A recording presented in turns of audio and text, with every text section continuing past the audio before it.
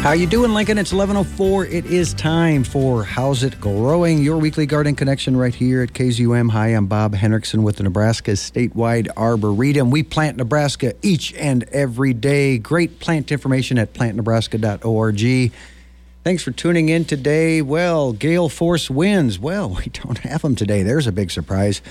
Man, wasn't last Saturday a trip? That was just like brutal. Pretty much out in it all day at an event, and they lost like 3 canopies due to it. I got a shade house on East Campus, and fortunately, the plastic that's covering it didn't rip to oblivion, but a lot of people weren't so fortunate. But we survived that wind, and now there's chances of rain. Cross your fingers. What is there? There's a slight chance tonight, and then I think our best chance is, Friday into Saturday, something like that. I'm not going to believe it until it happens, right? And plus, they're not really saying is this going to be heavy rain or a light rain, whatever, right? We'll take whatever we can get, but it's dry out there. I have Kristen Hain talking to us today. She's going to be calling in around 10 after here, and Kristen Hain from Landscapes, a regular guest here on How's It Growing. So stick around for our conversation there. But as you know, I'm a foraging guy, and right now, this time of year, well, I just want to keep you posted on a couple of things that you could be foraging right here, right now. And one of them is maple samaras, the helicopters, right, that you played with as a kid. You remember that? Fond memories of, dropping maple helicopters from a height and watching them twist and turn down the ground. And, maybe you grabbed whole handfuls and threw them over a railing and watched them all kind of flutter to the ground. Well, those little boogers are edible. And so we'll chat about that. But first, I got a caller on the line. Hello, caller. Is this Kristen? Can you hear me now? Hello? I'm here, sorry. Oh, hello. I was like, can you hear me now? All right, can you hear me fine, Kristen? Yes, thank you. How are you? Hey, pretty good. How are you doing? Doing all right. Surviving. Surviving, right? This is Kristen Hain from Landscapes. Folks, thanks, Kristen, for taking the time. I know you're busy this time of year. And, surviving is one word we're all saying. And I'm assuming when you say surviving, it has a lot to do with the wind, right? That's one thing. That's definitely been a challenge, yes. And just being super busy and short-handed and behind schedule. Oh, man. Well, the life of a landscape person, right? That's kind of... Yeah, that's kind of the, I had a nursery guy, he calls it the 100 days of hell. And I'm like going, wait a minute, hell? Well, you're kind of working your tail end off always behind, and if you think about that 100 days, it's, for us, you're included, I'm sure, Kristen, where that 100 days kind of starts in late February and then goes till what? December? Yeah, right? Then you can come up for air. Yes, exactly. No, it's fine. It's all good. Well, working out there in gardens right now, are you guys still busy with cutting things back? Is that kind of what's happening right now? We're still working on that. We've got probably another week-ish, week and a half. We've had a few really late calls that we can't get to until May. But yeah, we're close to being caught up on that. But like I said, we're a bit behind schedule for some various reasons, but we're all right. Right, yeah. You'll be fine. You got this. Piece of cake. Yeah, and I think, we had a slight freeze a couple of nights ago, just kind of nipped a few things, but it looks like the coast is kind of clear from here on out. We're looking at I didn't glance at the 14-day forecast or anything, but... Yeah, I haven't either. Yeah, and of course they can be a little wrong with those 14-day forecasts, but still, definitely. we always... I don't trust anything until about mid-May. Right.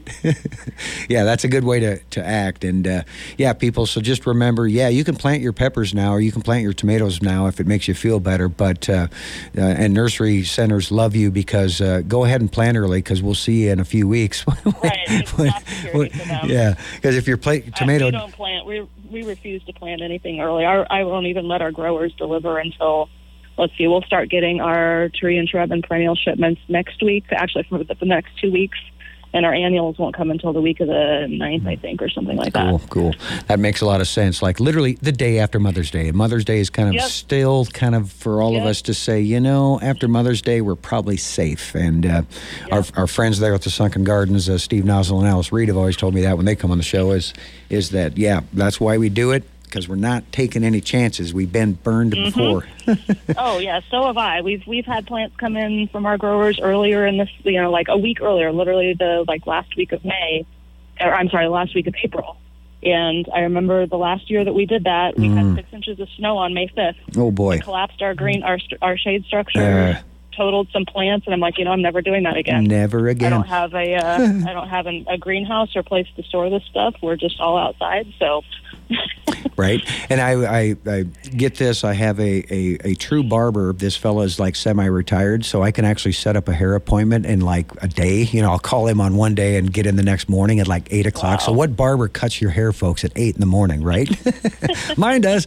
Well, anyway, his parents, grew tomatoes commercially and had 25 acres of tomato plants, and we were talking about the proper time to set them out, and he said my dad would not plant any time before May 19th. So May 19th, the soil is warming up, and the soil is nice and warm because, again, you can plant your tomato plant and there's no risk of freeze. But if we have nightly lows, say in the mid 40s or low 40s, that tomato plant ain't going to like you. And the soil temperature is not going to be there yet, and so it's just going to kind of sit there. And and I've heard of people planting early like that, and then planting some more tomato plants a little later, like late May or whatever. And the late May ones always catch and surpass and are healthier than the ones they stuck in 3 weeks ago. So. Oh yeah, definitely. Yeah, another thing that people don't think about. And, it's unfortunate, but as far as even perennial, hardy plants, if you get those, if you're buying those from a nursery greenhouse of some sort, oftentimes they've come in from a grower in another region that has, had them under protection or in a greenhouse or something, so they've been used to a different climate. And they come in here, so if you stick even the hardy plants out too early, and we do have a cold snap, it's going to, it may not kill them, but it's definitely going to do some damage. And then they've got to have that recovery time to come back, which takes even longer. Right. So, yeah. Yeah, why risk it? And yeah, you made me think of the old term we like to use, folks, hardening off. And, hardening off is getting them, like you said, they've been nice and fat and happy sitting in a greenhouse, and they can hear that wind howling outside the greenhouse, but they're like, dude, I'm really glad I'm in here. And, so even if the weather's good, you're bringing them out and it's a 40-mile-an-hour wind, it'll suck the moisture right out of those things. And even with there's moisture in your pot, they're still wilting, right? Because they're just not used to that intense wind. And what have we got out there? A breeze. They call it a 30-mile-an-hour wind now, a breeze. And, is that a light breeze now? Right. That's a light breeze, right? Oh boy. Yeah, what a trip.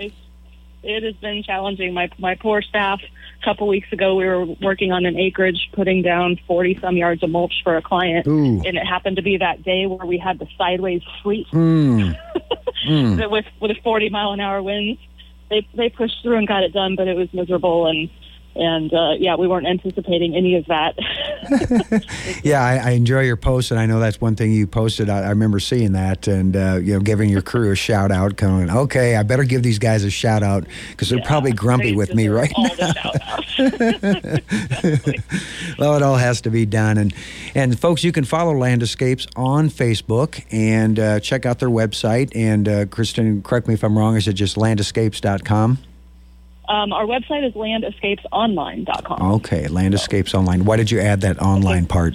I think whenever I set that up many moons ago, landescapes.com is already taken. Gotcha. There are other Landescapes across the country. I think there's one in Kansas City maybe, and I don't know where else. But we're not the only one, but yeah, we're the only one here in Lincoln and in Nebraska. Well, speaking of your name... I'll give my only... Go ahead. Well, speaking of your name, I'm assuming what inspired you to choose Landescapes is that's what we're creating landscapes for, to escape in, right? That is our tagline, escape to your own backyard. Yeah, escape to your own backyard. So I'm curious, when COVID hit and everybody was forced to be home and whatnot, and, the gardening increased, and, everybody's, I'm going to plant a garden, or I'm going to add some landscaping or whatever. Do you see that waning after COVID, or is it still strong? Not yet. Not yet. Our business has increased like crazy in the last 2 years. And, it's been interesting to me because, like everybody, I think when COVID first hit in that March of 2020, I was starting to panic, like, what is this going to do to us? In my mind, I consider what we do a luxury service. But in the reality, there's a lot of people that just maybe physically or age, or they're too busy. They can't get out to do their own landscaping or maintain their stuff themselves.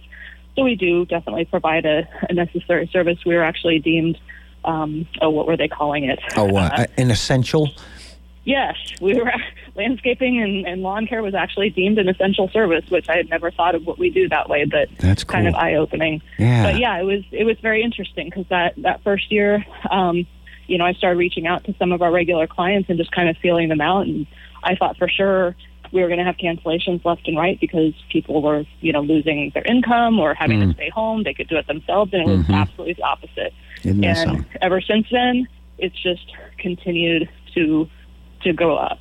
Kind of, I guess, a good example is we do a lot of ornamental landscape maintenance, where we just go to properties between 3 and 7 times every year and take care of whatever their needs are: pull weeds, trim shrubs, plantings, mulch, just routine maintenance on the ornamental plants.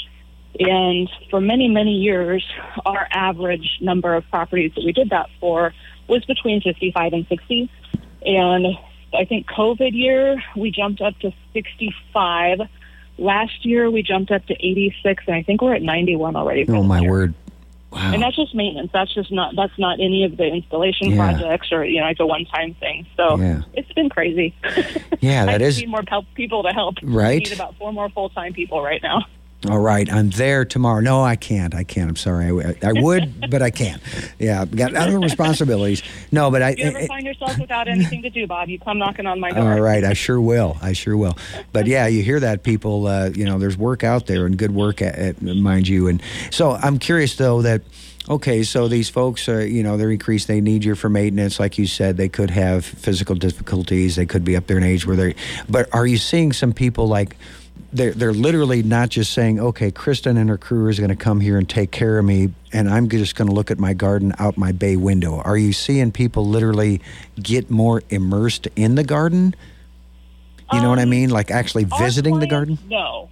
Our clients, probably not. The majority of our clients, either they're young, middle-aged professionals. They have busy lives, kids, gotcha. Careers, whatever. They just don't have time to deal with it. Some like to just keep up with the Joneses, so to speak. And then we do have a lot of elderly clients that, some of those were gardeners in the past and just can't do it anymore. And so they very much appreciate everything that we are able to do to take care of their plants for them. But yeah, on our end, most of our client base just kind of wants us to handle it. Yeah, because I imagine there are some, there's another group, a whole big group that does want gardening. Obviously, they're not counting on your services for that. They want to be out there, and that's what we're kind of, and that's a good thing. And I think people think I know that we've gotten information from our growers, and I can repeat any of it off the top of my head. I don't remember. I'd have to look it up. But I know over the last couple of years we've had like quarterly or periodic emails just kind of with the trend, like gardening trends and the percentages of increase in people like getting into gardening and planting and all sorts of various things has definitely increased a lot in the last 2 years. Well, that's a good thing. And I think, we've been in this business long enough to say, is this a fad or is this, here to stay, right? And I think that's what we're all kind of like curious about, I think. And so keep it up, people. Green things are good. We need more green things in our lives. Yeah, and I don't know if you were probably busy dialing or whatever, but when I came on the show to start, I was talking about maple seeds and them being edible. Had you ever heard that before? No, I've not. Yeah, I hadn't either until, me being Bobby the forager. I like, and people say, why do you do that? Is it survival food? Are you like broke, dude? It's like, no, it's free. It's free food, and it's actually kind of fun. It gets you back in touch with nature. Well, anyway, Kristen, I just wanted you to hear this too, but silver maple is better than red maple as far as, so those little helicopters that we all enjoy. When I was getting my hair cut this morning, I'm looking out his window, and there was a squirrel at the edge of the branches pulling off the clusters and just munching away. And maybe you've noticed squirrels eating silver maple seeds before. I certainly have, but boy, this guy was just chowing down.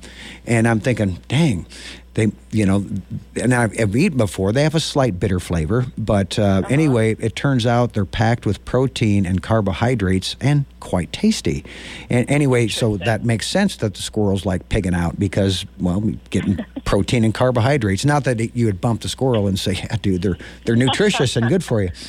But anyway, yeah, for backyard foragers, now's the time because these foragers will say if you wait till they drop on the ground, you're almost too late. You have to literally pluck them off the tree.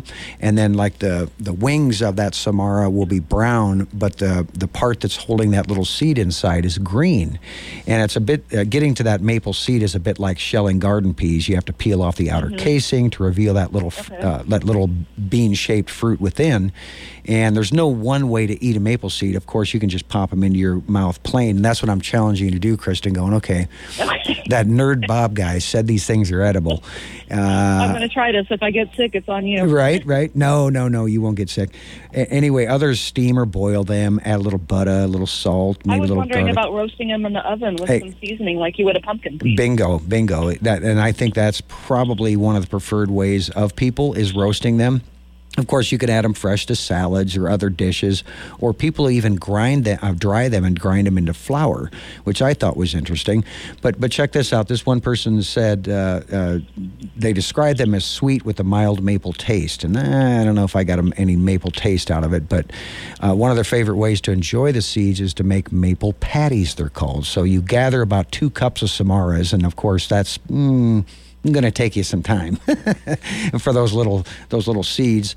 And, you basically take those they're soft, and you just mash them up into a squishy pulp and then form them into patties and fry them in oil and then top them with a little maple syrup. And it sounds tasty. And, of course, this person's saying they're tasty, but yeah.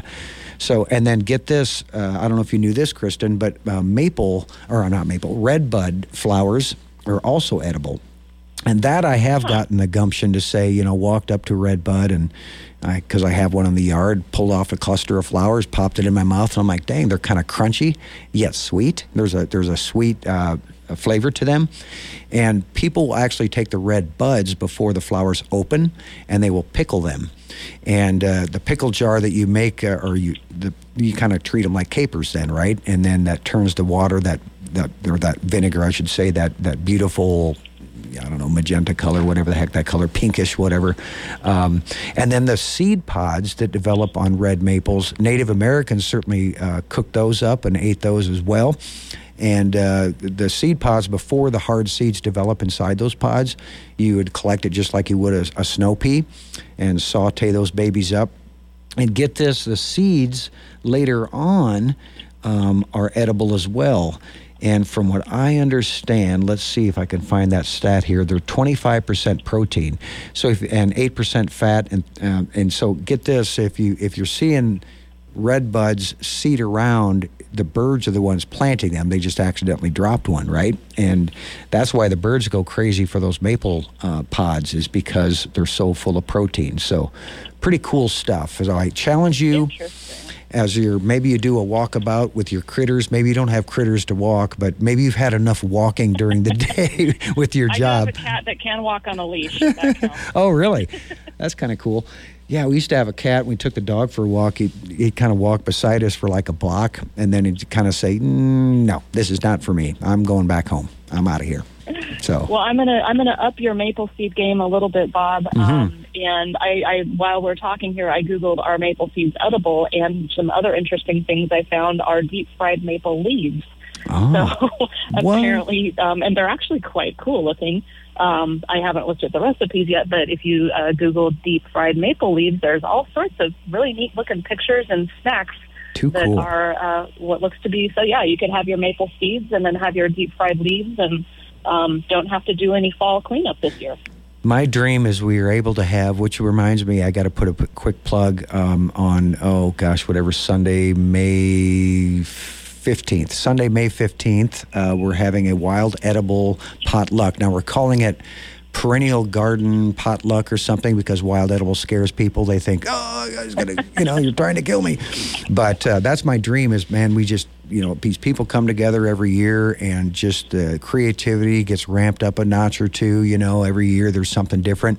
I don't know if you've ever tried dandelion flower fritters, but there's a YouTube video out there, folks, on how to make dandelion flower fritters. Of course, we want to make sure it's not sprayed first, right? Or there was no dog that visited that patch right before you and, kind of did their duty, right? But anyway, I've never tried them, but they look quite tasty. Of course, anything dipped in batter and fried, shoot, we could eat shoe leather that way, couldn't we? If it's fried up and... But it sounds like more of a savory batter than a sweet batter is what I was finding online. Adding spices like cumin and pepper, ground pepper, and things like that, making it more savory. But dandelion flowers, highly nutritious. They were brought over here for food stuff and for medicine. That's why dandelions are here. In fact, colonists were encouraged to plant dandelions. They'd bring the seeds over from the old world and plant away. And now, of course, we humans spend millions of dollars to eradicate them, right? If we just, I guess, give them a little love and, show. And the dandelion, I have to admit, we still are not on the same page as far as, sorry, I'm not going to keep you in my yard. You don't play nice. Yeah, I haven't quite gotten into that yet either. No. And you don't want to make your neighbors mad either, right? So there you go.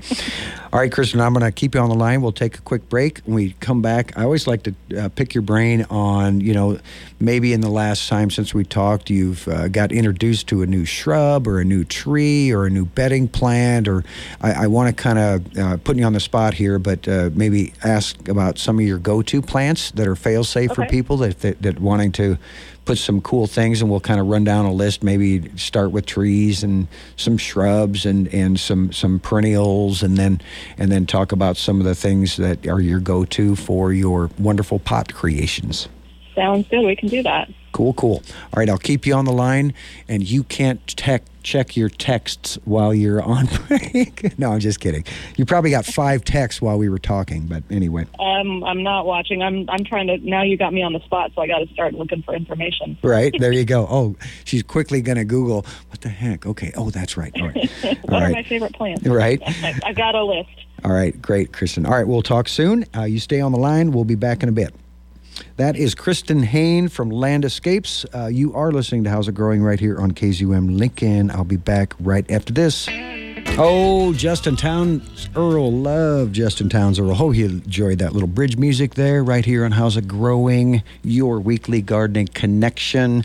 I'm connecting with Kristen Hain today from Land Escapes. We're talking landscaping. Heck, we're even talking eating maple seeds, right? We're even talking... I'm curious, Kristen, do people hit you up for like edible landscaping at all? Are you hearing anything like? A little bit. We have a very, very few clients who have vegetable gardens or herb gardens, and so we do some planting. We do a fair amount of herb planting, cool. And then just a handful of vegetables for our select clients that do that. But it's definitely not nowhere near as much as the ornamental stuff.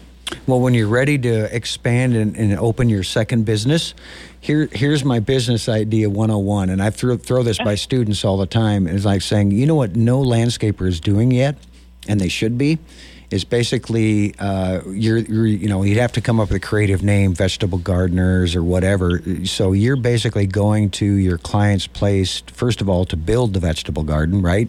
Maybe one client wants a raised bed. Maybe one client's, well, let's work together for a design.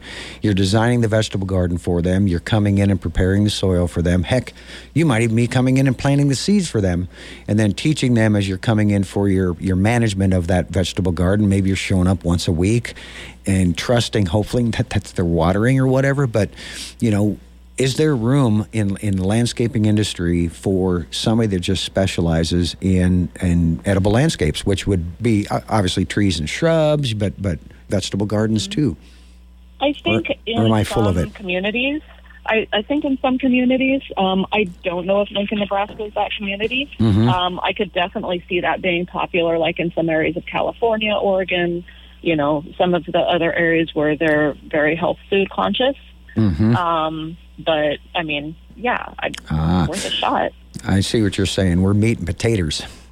Yes, we are. Potatoes here in Nebraska. Oh, gotcha. Well, Lincoln, a little more progressive that way. I think, people want, if you're having your taters, you might as well have something good with those taters, right? And, of course, we want you to grow your own homegrown potatoes anyway. All right, well, Kristen, I gave you a little time there, played a little longer bridge music to say, okay, she's looking some things up. She's got her go-to. I'm just curious, what are some of your favorite trees to put in the landscape? Do you guys do a lot of tree planting as well? We do some tree planting. We don't do a ton, but we do some. Some of the most popular things, as far as like a birch goes, the Parkland pillar has been very popular for quite a few years now. They kind of give you that look of an aspen, but being a hardier tree for this area, aspens really aren't suited very well for Lincoln, Nebraska. But very, very columnar. They're only going to get, I think 6 foot wide maybe.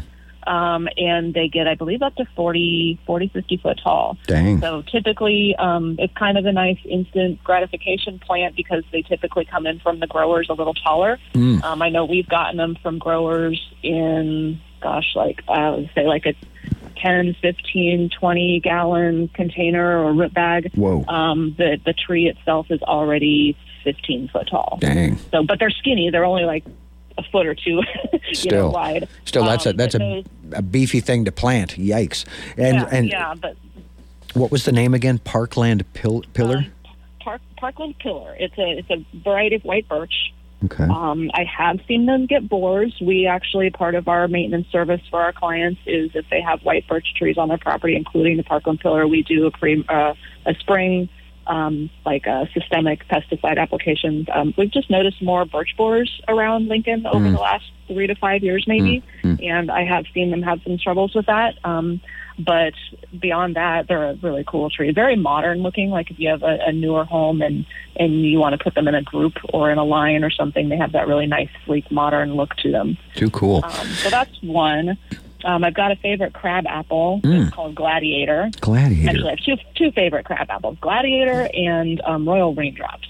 Oh, okay. The Gladiator is also kind of a more upright columnar. It's not going to be nearly as skinny as that Parkland pillar birch, but I believe it has a spread of about 9 foot.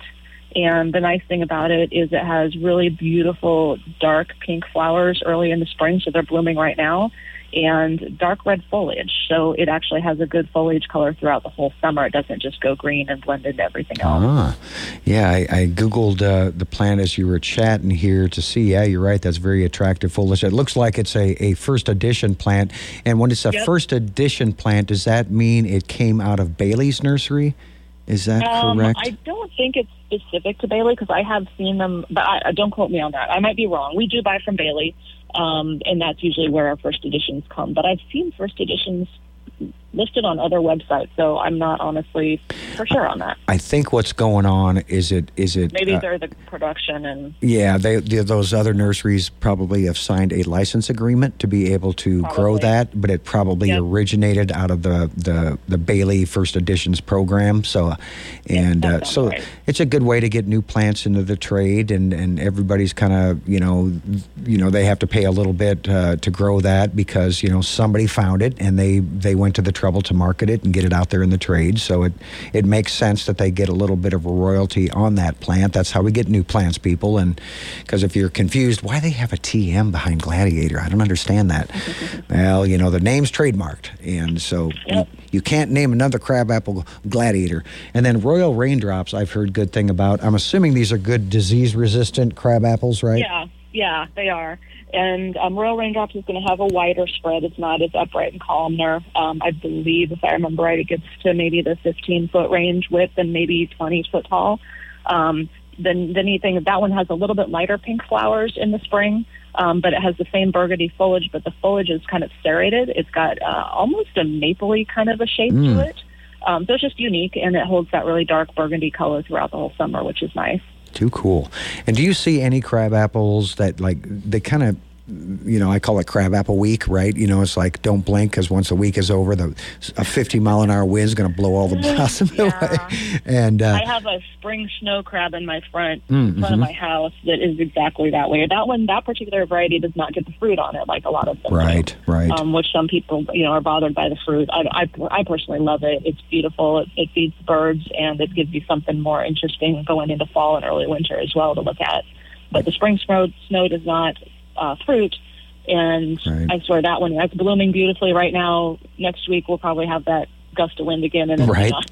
But it's kind of cool seeing the crabapple blossom snowstorm, right? When the wind is blowing them around, and you see it all blowing down the street or whatever. And crab apples are a good tree. They've been around for a long time. They kind of come and go in popularity a little bit, but man, they always come out with new varieties. There's so many to choose from. So I'm glad you kind of listed a couple of your favorites. And is there any one favorite you have for the fruit set in the fall by chance? Kind of a go-to, or is it one of those two? Out of those two, no, they're fine. We have a little very, very dwarf crab. Give me 1 second here. I got to get back over to it. Your brain is going, which one are you? I'm looking at too many.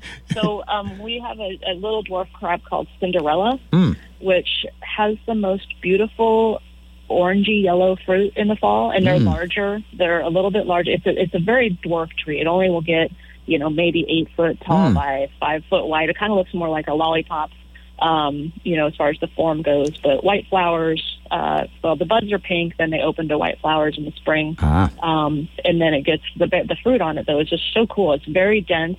Lots of fruit for the size of the tree, and they're like this bright gold color that really stands out in the fall landscape. Yeah, that's cool. And a lot of the crabs nowadays, folks, they have what's called persistent fruit. So it'll form in the fall, look all pretty through the winter, and then the following spring, as the birdies are coming back, you could get cedar waxwings, you could get cardinals, you could get mainly robins. Robins love them. I think they love a drunk party. And so if those fruits happen to be fermenting, like there's this little crabapple collection on East Campus I walk by every day, and to me, kind of the harbinger of spring is, there's 30 robins underneath the crab apples looking to see what's left. And so if you are afraid about the mess, just invite a few birds over, because they will be there irregardless, and just don't plant it over your driveway, right? Because it'll disappear into the lawn and you won't even notice it, or into your flower bed or whatever. So don't let that mess scare you. And there's still good plants for pollinators. That I remember listening to a Doug Tallamy talk, who wrote the book Bringing Nature Home, that everybody's respecting right now for planting trees that invite wildlife. Well, crab apples, we have a native crab apple called the prairie crab apple, but I've tried to grow it before. Man, does it get rust something fierce. So it's a hard sell. It's just not going to go. It's not very common in the trade. But the other crab apples in the like Uzbekistan and stuff like that, he said they're so chemically similar to the prairie crab apple that your native insects are still going to feed on the foliage, not defoliated, but a spot taken out here, a spot taken out there where we don't even notice. And then, of course, there's the fruit advantage, too. So don't think of a crabapple as this so-called foo-foo plant, as I call them. Those foo-foo plants that really don't do anything but provide ornament and beauty. Crabapples do it all. They're just still a great plant. Some of them, and I can't remember if it's the Royal Raindrops or the Gladiator, but the bark is beautiful as well. It's like, especially when the tree is young, before it gets that kind of, more scaly bark as trees get older. But when you really notice it on a cloudy, like rainy day in the fall or in the spring. The bark is just like this glowing reddish orange color. Really? So throughout the whole tree. Yeah, cool. Gorgeous. Well, that Royal Raindrops does have some really cool-looking foliage. You'd look at the foliage and say, is that a crabapple, right? I mean, it doesn't look like anything. Very different. Yeah, very different. And, it's just a very sharp-looking tree and very disease-resistant. Good stuff, Maynard. All right, so any other trees you want to chat about, or you want to move on to a few shrubberies? Let's move on to shrubs, because my shrub list is much longer than my tree list. Okay. What do you got for us that you just say, gotta have it? We've got a few new things this year that we're hoping to be carrying. Everything with all the shortages and supply chain problems. We don't really know what we're carrying until it arrives in our front door. But I'm just going to read off a couple of them first, and then you can pick what we want to talk about. There's a newer dwarf viburnum called Spice Baby. There's a sand cherry called Jade Parade, and a new calicarpa called Pearl Glam, and an officially dwarf burning bush called Little Moses. Jeez. So, and I've got some butterfly bush ideas as well, and hypericum. So you. Yeah. Okay, so now my brain is spinning. Well, let's start with the last one you just talked about, hypericum. I think it kind of gets overlooked and underutilized for that heat of summer bloom, right? It's one of the few shrubs that you're going to get a bloom on, July, August, something like that? I think it's usually July. I'm trying to think when. Late summer into fall, I believe. Okay. And hypericum, folks, another name for that is St. John's wort. You may have heard it by that name. And so what hypericum has really caught your fancy then? The one that caught my eye last year is it's floral. So there's a whole line of floral berry, hypericum floral berries, and then there's I'm going to have to pull up the one I'm most enthralled with is called sangria, floral berry sangria, and it's just an all-around gorgeous plant. They stay fairly small. They grow, kind of rounded or mounded, about 3 foot tall and wide. The sangria specifically has dark green leaf, like the top of the leaf is dark green and the underside is burgundy. So you have this two-tone leaf, and then they get the gorgeous yellow flowers on them, and as those flowers fade, then they turn into these berries, which is actually very popularly used in the floral trade. So the berries that form after the flowers are excellent for cut flower arrangements. Yeah, you're right. And I typically don't see, I think of St. John's wort, and they have these seed pods, not necessarily berries. So, yeah, that is definitely a new one to me. And looking at the images online. Could call it a seed pod, I think. Well, but still, they're just kind of like these brownish capsules, if you will. These look like you say, like, I'm sure it's technically a capsule, but from a distance it looks like a berry. And that is a really... they're that bright corally red color. Wow. And, it's just the plant's got so many different things going for it. Being a hypericum in our area around here, they could be a little bit touchy with our cold winters, depending on the winter. Sometimes they'll need to be cut back significantly in the spring. I kind of would think of this plant as more like a woody perennial, kind of like a butterfly bush or calicarpa or Caryopteris, those types of plants. Gotcha. Yeah, okay. Well, and there's lots of good hypericums out there. I think kind of the old standby, that's so 80s, was the sunburst. I don't know if you're still planting that at all, if that one gets out in your... No, I've never planted one of those. This floral berry line are the ones that have really just caught my eye. They were, I believe, developed for the floral industry. Gotcha. And so they just have all this incredible stuff. But there's sangria, there's floral berry champagne, there's floral berry chardonnay, floral berry rosé, and floral berry pinot. So I guess they're all named after wine. Somebody loves their wine and said, "Why not?" I will. Why not? Name my wines after that. Well, anyway, and hypericum, man, has a long history of its medicinal use, and I should know off the top of my head why it's got the name St. John's wort. I believe. I hope I'm not going to be wrong, but I think St. John's wort has to do with. Oh shoot! I just lost it. Is it like antidepressant, perhaps? I think that might be right.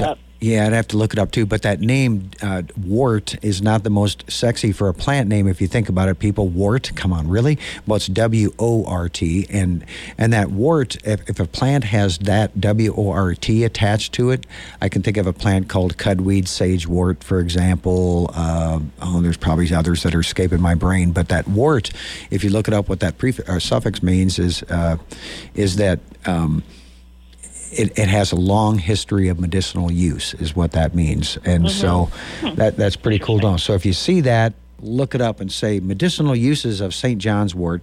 And of course, the series you're talking about, I'm assuming, isn't necessarily going to have those medicinal powers. Possibly not.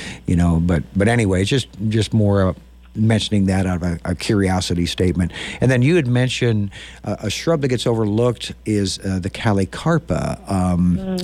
Now the common name's escaping me. Calicarpa. Beautyberry. Beautyberry. Yeah, beautyberry. Yep.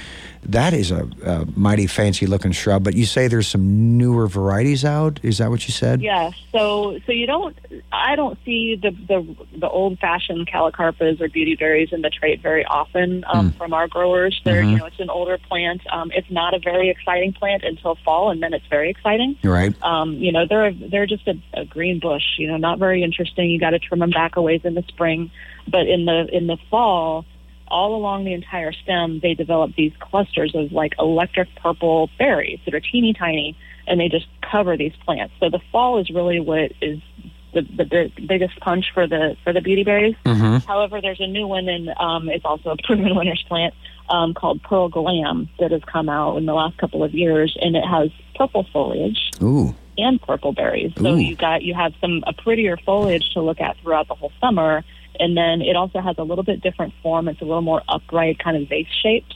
And then, of course, the electric purple berries in the fall. So this will be our first year carrying those this year, and I am super excited to have them come in the next couple of weeks and see how they look and get them in the ground and see how they do. See how they perform.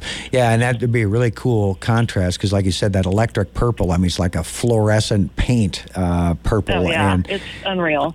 And then that contrasting with maybe a darker purple foliage, it sounds delicious. And then, so if people grow those, for any kind of foliage colored plants, I get bored by plants that have green foliage. But anything with some color to it. Green is just another green. Yeah, well, I'm curious too that like you say, it's performance, but the beautyberry, I think people used to kind of shy away from it because it's not hardy here. Well, the root system is plenty hardy, right? But sometimes the plant will die back over the winter, right? If we have a hard winter. Just like the butterfly bush and the caryopteris and even the hypericum. But, I kind of group all those in the same category. The branches may die back if our winter's pretty hard. But, yeah, the roots should be plenty hardy. I have a couple of the really old-fashioned calicarpas in my property, and they come back I've got them on the north side of the house. They get no sun. The Pearl Glam, I'd probably give a little bit more sun because I would assume that purple color in the foliage is going to need that in order to color up really well. Gotcha. But yeah, I've had those old ones for, I don't even know, 15, maybe longer. No kidding. Years. Do you just kind of make it at home? Do you just kind of make it a practice? You don't even think about it? I go cut it back by 50% in the spring? Every spring we cut them down to like 2 foot tall. 2 foot tall, and they come back just fine. And yeah, and it's proven itself as being a tough plant. I've seen it. If you put it in a windswept, hot south side of a building, not going to perform so well. Idea. It's one of those shrubs I think they prefer a little protection.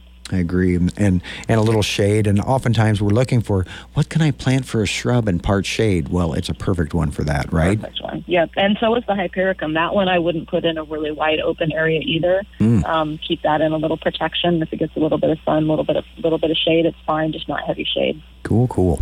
And then you also mentioned, I think you mentioned as one of your go-tos was caryopteris, the blue mist spirea, or were you just mentioned that in passing?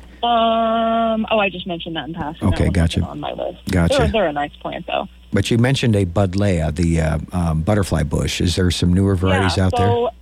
Yeah, we've tried a number of different butterfly bushes over the years. I'm trying to remember the one that we had years ago. We just had not very good luck with it. We had problems with them returning over the winter. But the last few years we've been using the Pugster series.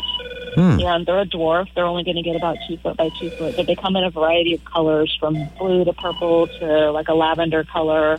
I don't know if there's a white. I think there's a pink. But the Pugster ones have proven themselves to be hard. They've survived our last 2 winters, and I figure if any plant can survive our last 2 winters, between 50 inches of snow and no snow, right? Wind, then they're definitely staying in my nursery for a while. Oh my! But yeah, they're budding out right now, and we're having good luck with them. Oh, that's good.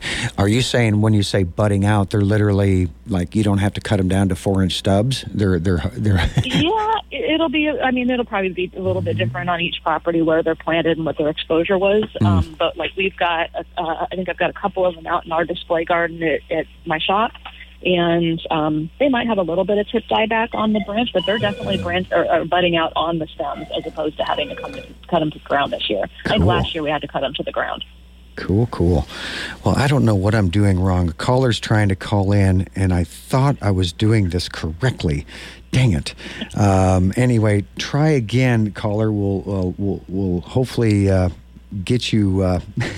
Get you. I don't know what I'm doing wrong. Well, anyway, it's going to bother me now, Kristen. I'm telling you that because somebody's trying to call in, and I keep screwing up their phone calls. So if you're listening, going, come on, Bob, get your act together because this is the fastest hour in radio, and we're almost out of time. All right, so let's move on from shrubs. We got around 5 minutes left. So, Kristen, what about perennials? What are some perennial plants? I wrote down 4 on my list to share. And again, I'll just kind of read through them quick, and we can talk about whatever you want. Started using an Astilbe a couple of years ago that I've fallen in love with called Mighty Chocolate Cherry. And then there's a dwarf eupatorium called Baby Joe. Yes. And Hakona Kloa, which sometimes is called Japanese forest grass. I love the all gold variety on that. And then heucheras, there's a million different heucheras on the market. I've only had really good luck with a couple of them. But this year we've got a new line coming in that is Northern Exposure, and I'm really excited about the red one because the red is like a cherry red foliage, and I think it'll stand out in about any landscape. So those are my 4 top picks for perennials right now. Too cool. And that Northern Exposure with a name like that, let's hope that means I can take those winds, those drying winter winds, right? Yep, they're supposedly bred to tolerate the colder climates better. Cool. So my non-Northern Exposure one that we've been using for years and had really good luck with is the Southern Comfort. Southern Comfort. Okay, that's good to know because, like you say, there's so many your head can spin, and they're all cool, and you're like going, but they tend to. Well, most of them tend to not last 2 to 3 years, right? You'll get 2 to 3 years out of them, and then I think it's our dry winters, our desiccating winds, because they're kind of semi-evergreen. Hey, Kristen, I did get that caller on the line. Let's see if this actually works. Hello, caller, can you hear me? Yes, this is Don. How are you? Don, good. Sorry it took so long for me to figure this out, but I did get you on the air. Thank you for your patience. How can we help you? Thank you. I appreciate your show. I listen as often as I can. Good. I have a question. I have 2 Harry Lauder walking stick plants. The spiral bush/tree from Scotland. Right. Okay. Love them. And I know this is their 2nd, 3rd year, and they're established. And I know you need to control the suckers that come up. Is there a guide to how bushy you want it or how tall, which suckers to nip at the bottom? I would cut anything off of it that's growing straight because they will tend to sucker with the straight shoots as opposed to the curly ones. And I would just cut all of those out. Don't let any of those go. And that's what, before I go in there and cut, I just kind of wanted some information like that. Yeah, for sure. And so, Kristen, is that those straight shoots coming up? Is that a result?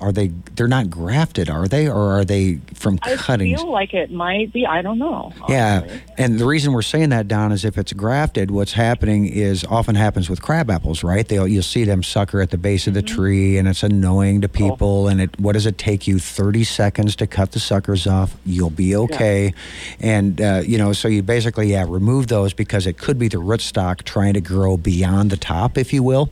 And it is a graft. I just looked it up, so yes. It is the graft, yeah. So it's basically just whatever they're grafting it onto going, I want out of this. I want to come up and grow out of this. But yeah, keep on it and get this down. I know of a Henry Lauder's walking stick. Dana, I'm talking to you. It's probably one of the biggest ones in town. I mean, this thing is pushing 15 feet tall, and the trunk is like 6 inches diameter. Oh, my. I mean, what an impressive bird. But I think it's on the downswing as well, so they're not horribly long-lived. But if you get, that's true. If you get 20 years out of a Henry Lauder's walking stick, come on, man, you're that's plenty good. So really cool shrub. And I do on my. Go ahead. I was going to say really cool shrub. I didn't cut them back in the fall, enjoying the silhouette when they drop their leaves. So this year I need to attend to the suckers. Gotcha. This is good information. Yeah, tend to those suckers, and they have these little dangly catkins in the spring, which is kind of cool. And and if you have those curled branches, what we're going to do with her tree, if it does die, we're going to cut the outer portions of it and leave the gnarly, twisted parts as kind of she might even paint the darn tree purple if it's dead, right? Just to kind of and hang bird feeders from it, just because it's got so much character now.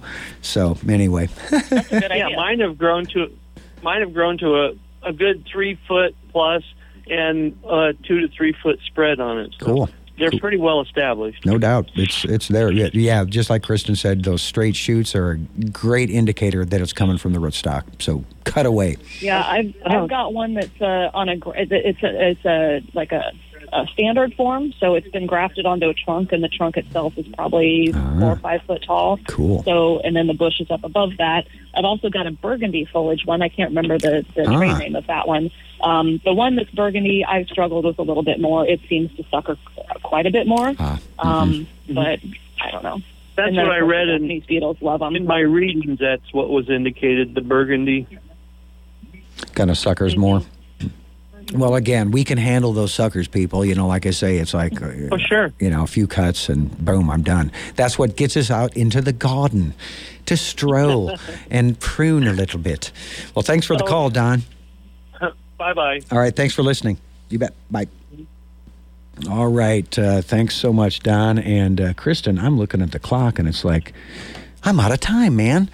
And well, having fun. We got to a lot of stuff. We got some trees. We got to some shrubs. We got to some perennials. We didn't get to bedding plants, but we've talked about bedding plants with you on the show before, so it's good to talk about some other things. We'll hit up your go-to for containers in the fall when I have you back. Seems to me I have you back in probably November or something like that. Yeah, I don't remember. It's all a blur. It's all a blur. Hey, can I give a shout out to your listening audience here for one quick thing before we leave? Mm-hmm. I don't know how many of them follow us or what, but we just recently won the Lincoln Choice first place award for the best landscaping company in Lincoln. Boom. So if anybody out there is listening that voted for us, I just want to thank you so much. It means a lot, and we've been working on that for a long time. We've made it into the top 3 many times, but haven't quite crossed that bridge to number 1, and we did it this year. So I'm so glad you said that, because excited about that. Honestly, before, when I was driving down, I'm thinking I have to make sure and mention this to Kristen, and or at least give you the kudos for that. And I have another caller calling in. Janet, you're calling too late. I told you to call between the 20 after. Anyway, what Janet is calling about is the Lincoln Herbal Society's sale is coming up. And so you can find information on that online. Otherwise, support the Lincoln Herbal Society, or Nebraska Herbal Society, sorry. And their annual plant sale probably coming up either this Saturday or the following Saturday. But we'll get that info to you. All right, thank you so much for your time, Kristen. I appreciate it. And you bet. Thank you for having me. Hang in there and do your rain dance, okay? We'll do that. It sounds like we might have a chance later this week. No doubt. All right, you take care. Thanks, Bob. You too. You bet. See you later. Bye. All right. Bye-bye. Yeah, we are out of time here, people. I hope you enjoyed this rendition of How's It Growing? I will see you next week, same time, same place, right here on How's It Growing. Until then, you have a great week.